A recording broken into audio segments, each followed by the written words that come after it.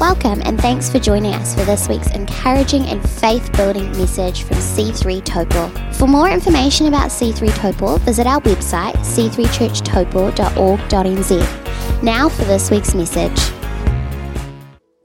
You must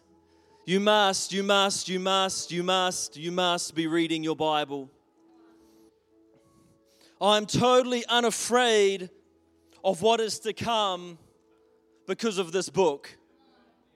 Your word is a lamp unto my feet and a light unto my path. I do not fear where my feet may tread, because there is a word that is a light unto my path. Your word, Jesus, is a rock that my life is built upon. And your word says that even when things rage against that life, it will not fall, for its foundation is found in the living word of God.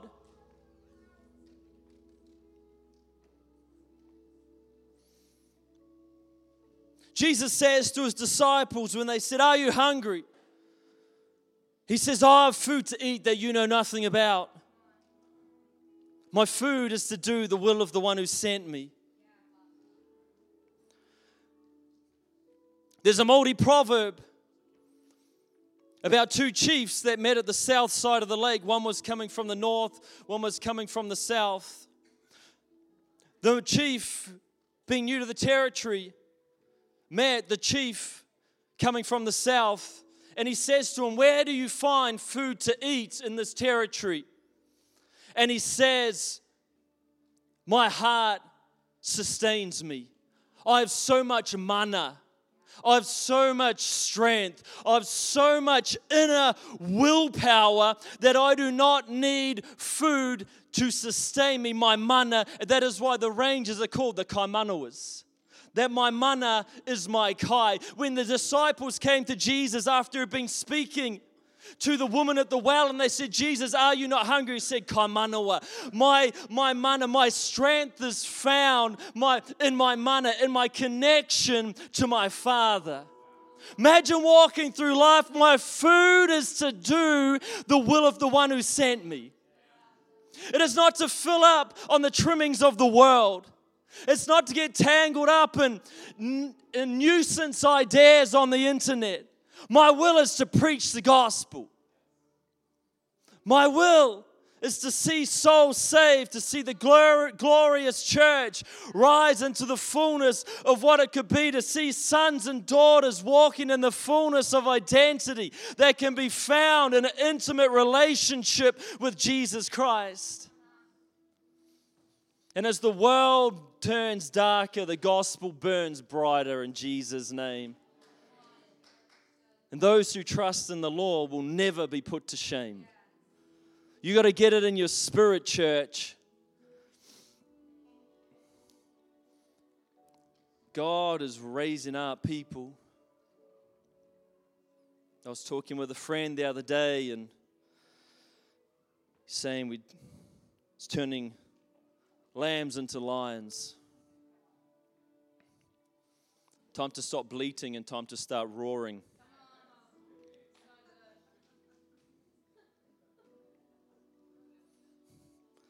Time to stop bleating. Start roaring.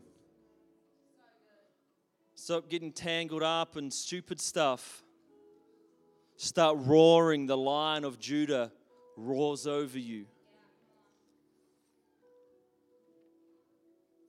He died as a lamb, but he was raised as a lion.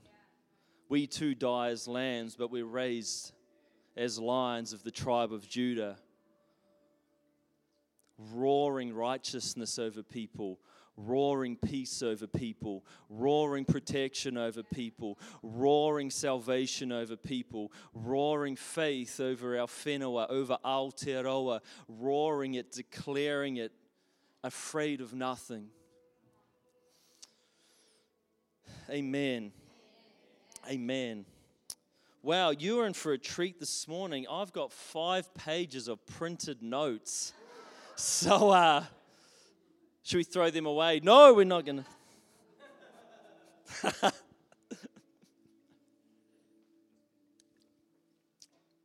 But thank you, band. Just want to acknowledge, he's left the room, Brent Simpson, Brent and Dibby Simpson. He isn't little ones, but he was standing there. This is his grandmother's grand piano, and that she gifted, and it's his late grandmother. She recently passed away, so this piano is of special significance to the Simpson family and is also of special significance to us as a whare, so beautifully played by Laura this morning. So great to have it on stage. But we're into a new series this month, and it's called God, Money, and Me. And I've been really looking forward to preaching this message. It's going to go through the course of the month, so, we're going to be talking about it for a few weeks. And I'm excited about the possibilities that lay before us as a people, and the possibilities that lay before you as a person as we look into God's perspective on finance. It is of very much importance to God, and it should be of very much importance to us. And my understanding is that the act of giving is a reasonably and relatively simple action, and a very biblically clear principle.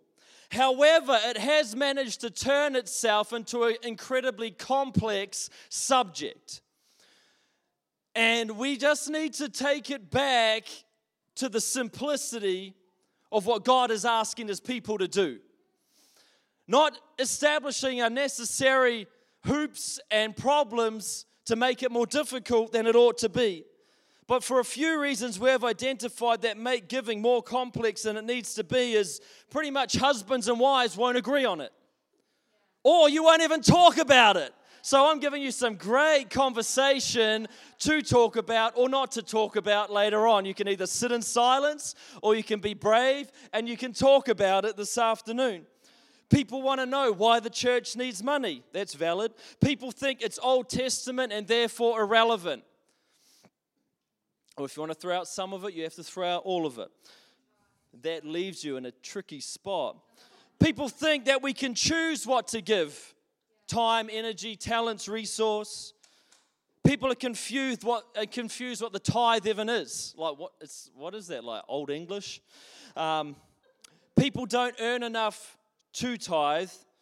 Do I have to tithe off the profit of my business and my investments? These are just some of the complexities that we can draw in to our given journey. So we will answer some, if not all of these questions over the coming month. And you may find over the month God speaks to you, because what I've found is that God is a clear and confident communicator. And I want you this month to be a clear and confident listener, because God will have something to say to you in regards to financial management. He'll call you into faith and a closer walk with Him, trusting in Him and not leaning on your own understanding. It will challenge you and encourage you to fully surrender this area of your life to God, because God will not take second place. He is the chief of all the mountains. So He's either Lord of all or He's not Lord at all. And that's for you to decide and for you to... But if we're saying to Jesus, Lord, because these people came to Him and Jesus said, why do you say, Lord, Lord, but not do as I say? And I think in this room, and I think in my life, there's been moments where I say, Lord, Lord, and He's like, yes, but why are you not doing what I've told you to do? If I'm Lord, do you not do what your Lord tells you to do? Even the centurion knew this when he came to Jesus. And he said to Jesus, my servant, my fellow man is sick. And Jesus says, I'll come later. He says, no, don't come, just send the word. I know how the chain of authority works. If you speak it, it will be done. And Jesus is like, I haven't found faith like this in all of Israel. He understood if Jesus Christ is Lord, He just needs to say the word. He doesn't need to visit, doesn't need to bring a care package, doesn't need to pray over the handkerchief. He just needs to speak the word, and it is done. This is the Lord Jesus Christ that we serve. So when it comes to our finance, He's either Lord of our finance or He's not. He's either Lord of our marriage or He's not. He's either Lord of our private life or He's not. And I'd like to think... Well, no, I don't actually like to think at all. There is no gray area It's darkness into light. And this may prickle you up a little bit, but it's okay. God loves you. And He wants you to live in financial freedom. So giving is not an individual pursuit or a personal conviction. I believe giving is the call to a people. It is the call to a tribe. It is the call to an entire family, that through our combined faith and obedience, God's kingdom will be manifest for all. So through our given overness to Jesus, our surrenderedness to Jesus, the benefit is not exclusive to us. The benefit is for a nation. So it is not just about my unique walk with Jesus Christ. It is about our collective journey together towards His kingdom coming on earth, that He is wanting every single member to participate in this act. He wants everyone to worship. He wants everyone to pray. He wants everyone to fellowship and to serve and all these. He wants everyone to give, that through our combined obedience, global revival is the overflow. Sounds like the Bible. God has no problem asking us to put Him first, because He has no doubt in His ability to meet our needs. So God has no problem asking from us, because He has absolute 100% confidence in His ability to meet any need that may come up in our life.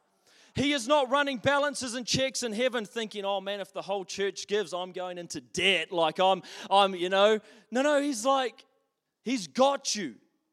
And as you give it over to Him, that's when faith is born in your life. So what I've found is more money won't solve the problems our people face. Remember, Jesus said, our Father in heaven.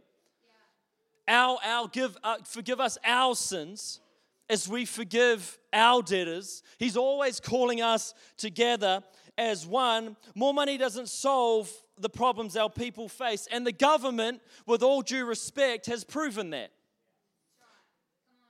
Like, we can keep funding and keep funding and keep funding, but there's still family violence, and there's still drug and alcohol abuse, and suicide is still increasing, and depression is still increasing, and loneliness has never been more rife, and abortion has never been more available than ever. And the more, it's not about having more money, it's about having people who are more obedient to the voice of God, that He may use their life as a vessel of revival here on earth.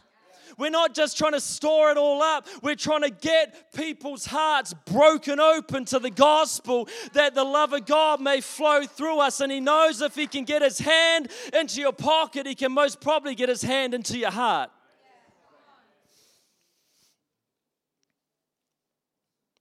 What will change the nation is dead people. People who have died to themselves and are living in Christ.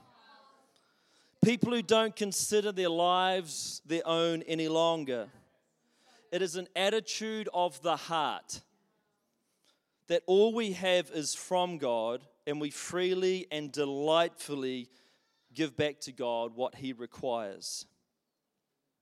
Our hearts saying yes to God. Yes, I will be part of the solution that you have for humanity. This is why this is such an important topic. In fact, money is such an important topic in the Bible that it is the main subject of nearly half of the parables that Jesus told. In addition, every 7 verses in the New Testament deals with this topic. The Bible offers 500 verses on prayer, around 500 on faith, and more than 2,000 verses on money. It is not saying one is more important than the other. I think it is just reminding us of the wrestle that we have when it comes to dealing with finance. In fact, 15% of everything Jesus ever taught was on the topic of money and possessions. Some would say more than His teachings on heaven and hell combined. So the Bible is full of verses about money. This begs to question, why? Because there is a fundamental connection between our spiritual lives and how we think about and how we handle our finances. You, like me, and most of us, will spend the majority of our lives earning and handling money. It takes up a very large portion of our lives while we are here on earth. Hence the reason I think the consistent message from cover to cover of the Bible. Matthew 6:24 says, no one can serve two masters. Either you will hate one and love the other, or you'll be devoted to one and despise the other. You cannot serve both God and money. So Jesus is saying really clearly here that it's a state of the heart. Love is a heart motive. Devotion is a heart motive.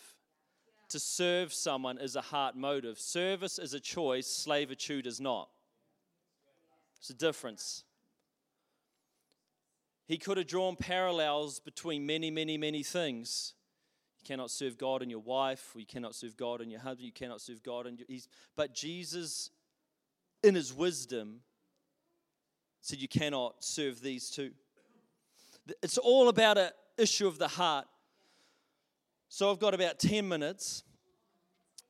Oh, I've got heaps of time. Great. I've got 5. I've got 10. Thank you. I'll take 10. Band, stay where you are. So we're going to look at the 3 P's for Ryan Chadwick of God's providence: proclamation, process, and promise. But last week I went on an overnight school trip with Phoenix, Taupo Intermediate, 20 students, 5 adults, and only 1 spewed up overnight in the cabin. So by all accounts, it was a roaring success. But we left from Taupo and we drove to Turangi, and then we drove from Turangi to Waihuru to go to the Army Museum, which then we drove from Waihuru to Owakuni to National Park to Whakapapa Ski Field, where we stayed the night. We then drove from Whakapapa Ski Field back to Turangi and back to Taupo. So what we did is, in this process, is we circumnavigated the Tongariro National Park.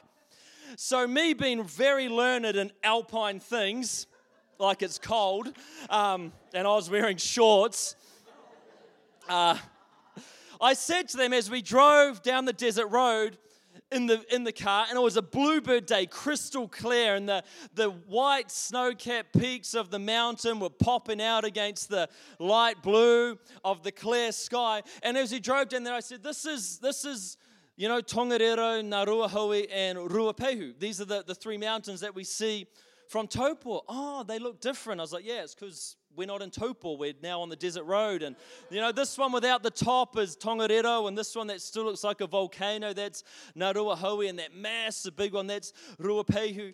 And they were quite impressed, and we went through moments where they just rose out of the central plateau as almost to touch the heavens.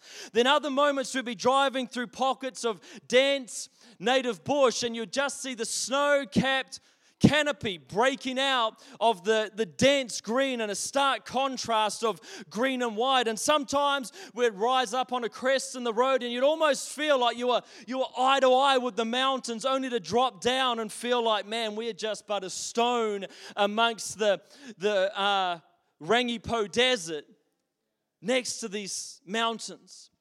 And the kids were suitably impressed the whole way down. We go to Waihuru, we go to Owakuni, a national park, and that side of the mountain, it's veiled in a hazy mist. The mountain would appear to have vanished. And with the mountain vanishing out of their sight, to the children, it totally vanished altogether. Because upon coming around another bend in the road and seeing the mountain again, they're like, what mountain is that? And I'm like, that's the same one. That is Ruapehu from a different angle. They're like, no way, it's massive. I'm like, yeah, it is. It's really large. And we get to National Park and we turn onto the road that takes you down to between there and Turangi. And we change angle again. And as we do, now you can see all 3 again, but now they're back to front. they're confused. I'm like, see, that one, Ngarahoe, that's our go-to. It always looks the same. But there's Ruapehu and Tongariro look totally deformed. And then we drive up and we stay on this mountain.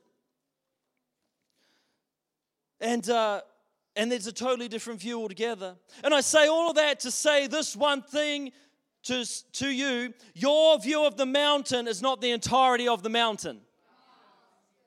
Your revelation of God, as wonderful as it may be, is not God.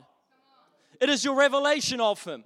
It is a glimpse as the clouds have broken, as you've twisted a turn in the road. You've behold part of who God is, but you have not fully seen the breadth, the depth, and the height of who God is. He is ginormous. Just as we went around these mountains and the kids constantly beheld a different view of the same mountain, so is it with our life with God. You may have had an incredible encounter with the Father heart of God. And I'm immensely pleased for you. But it is not the fullness of God. You may have been caught up in the Holy Spirit and seen visions and prophesied. And I'm pleased for you, but that is not the fullness of God. You may have communicated one-on-one with Jesus and felt that comfort and that closeness of one who's like a brother. And I'm pleased for you, but that, my friend, is not the entirety of who God is. He is like the great mountains of the Central Plateau. The same God beheld from many angles. And God who created them also stands and remains the same from generation to generation. And there is none more blind than the person who thinks there is nothing left to see. If you look at it from the bottom, it looks one way, and you look at it from the top, and it looks a different way. And may we always be in the constant pursuit of who God is, to see more, to travel a new route, to receive a fresh revelation. So here we go, the 3 P's of godly prosperity, because I told you I'd do it. Malachi 3 verse 6. If you've been in church for a little while, you'll be very familiar with this, but it starts with a proclamation, I, the Lord, do not change. This should be one of the single most comforting scriptures you'll ever read. God doesn't change. Who's had a parent that's promised you one thing and given you another? Or a teacher? Or an uncle or an auntie, oh, you know, when you come over, we're going to go to McDonald's, but then they just cook you chicken nuggets in the oven. You know, like what is that? Well, I'm going to call fire from heaven, consume you and your worthless chicken nuggets.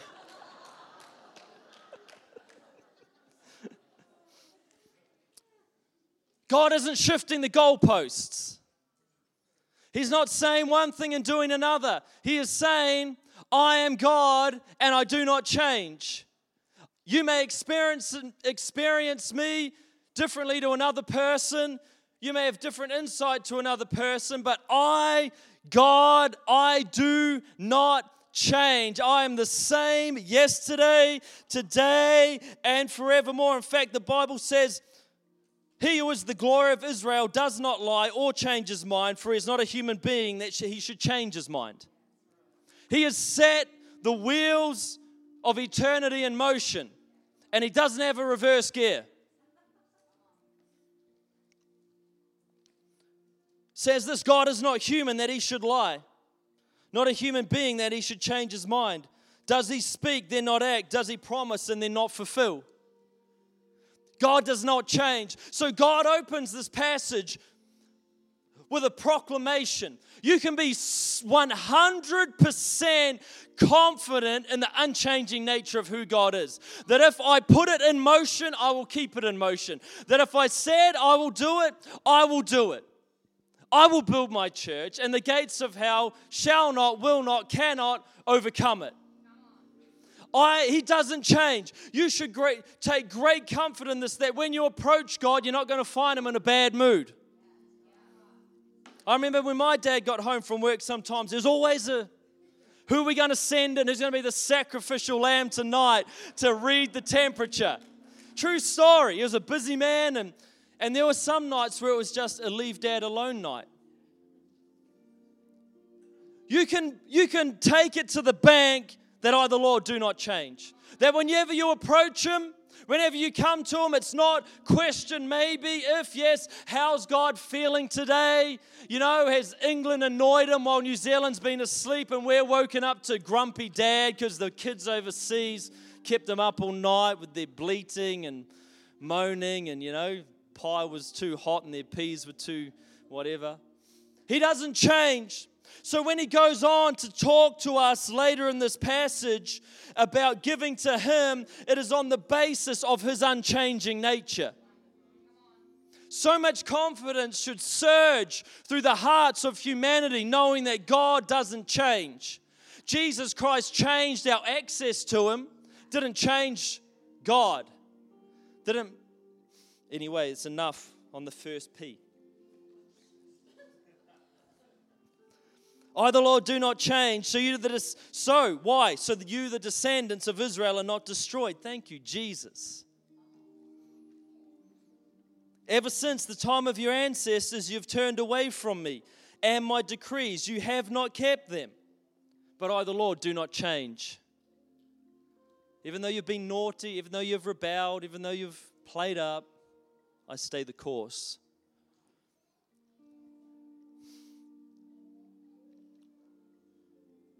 And He's talking to ignorant people. Return to me, and I'll return to you, says the Lord Almighty. So the prophet Joel was talking about, rend your heart and not your garments. Return to me with your hearts, with your relationship, with your affection, with your devotion. Not just hollow offerings, but I want the hearts of my people back. I want a deep connection. I want a deep trust-filled relationship with my people, that they would know me, that they would understand me, that they would walk with me, that they would know my protection and my providence. How do we return to you? They said, and God replies, will a mere mortal rob God, yet you rob me? But you ask again, how are we robbing you? In tithes and offerings. You're under a curse, your whole nation, because you're robbing me. Now, God did not curse them. They cursed themselves. God doesn't change. They chose to come out from under the covenant, come out from under the protection. They chose to give their lives and their hearts to false gods and to false idols and to sensual living and to all sorts of worldly things.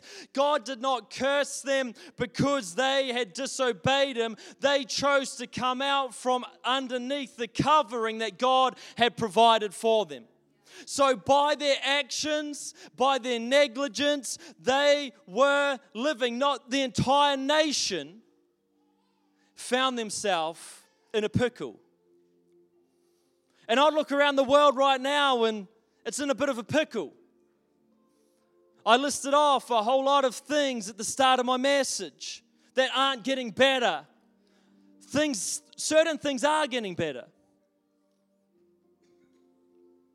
But it's a call to the church and every person who calls on the name of Jesus Christ to return to Him with their hearts, to give their hearts back to Him. Because you robbed me, He says, bring the whole tithe into the storehouse, that there may be food in my house. This is the process. How do we return to you, Lord? How do we come back with those of us who have wandered away? How do we return to you? He says, bring the whole tithe in. Not a broken down tithe, not a tithe. A tithe is a tenth. That's what it means. It's not 15%, it's not 9 or 8, or it's 10. This is how you return to me. This is what brings your hearts back to me. This is what reconnects us, that there may be food in my house. This is the process. God's proclamation was, I don't change. Return to me. Come back under my covering. Come back under my protection. Come back under my promises. Come back under my care. As a mother hen gathers her chickens unto herself, so the Lord desires to gather his people unto himself, that they would return under the care of him. Bring it in that there may be food in my house. And then he says, test me in this, says the Lord Almighty, and see if I will not throw open the floodgates of heaven and pour out so much blessing that there will be not room enough to store it. I will prevent the pests from devouring your crops. The vines in your fields will not drop their fruit before it is ripe. Then all the nations will call you blessed, for yours will be a delightful land, says the Lord God Almighty. This is God's promise back to his people. That which once was will not be any longer. The pests that devoured, the fruit that dropped before its time, and the scorn of outside nations looking in, saying, what a shambles. Where is their God? And God's called each and every one of us as we go through this month is to go on a soul-searching journey with him, that you would allow him to speak into your heart. You would allow him to prophesy into your life. You would allow him to open your eyes to see that which he has laid before you. That you would be confident to step out in faith and obedience with him. And in doing so, you will find yourself living under the goodness of heaven itself. It's our move. How do we return? That was their reply to God. It is our move. It is your move. It is my move. But together, as we move as one, nations are changed. Communities are changed. May we be those ones who are bold enough and obedient enough to heed the word of the Lord, to not find reasons to sell out, but to find reasons to buy in. Don't reason yourself out of it, reason yourself into it. Don't convince yourself out of it, convince yourself into it. Thank you for joining us for this week's podcast. We hope you enjoyed it. Have a blessed week.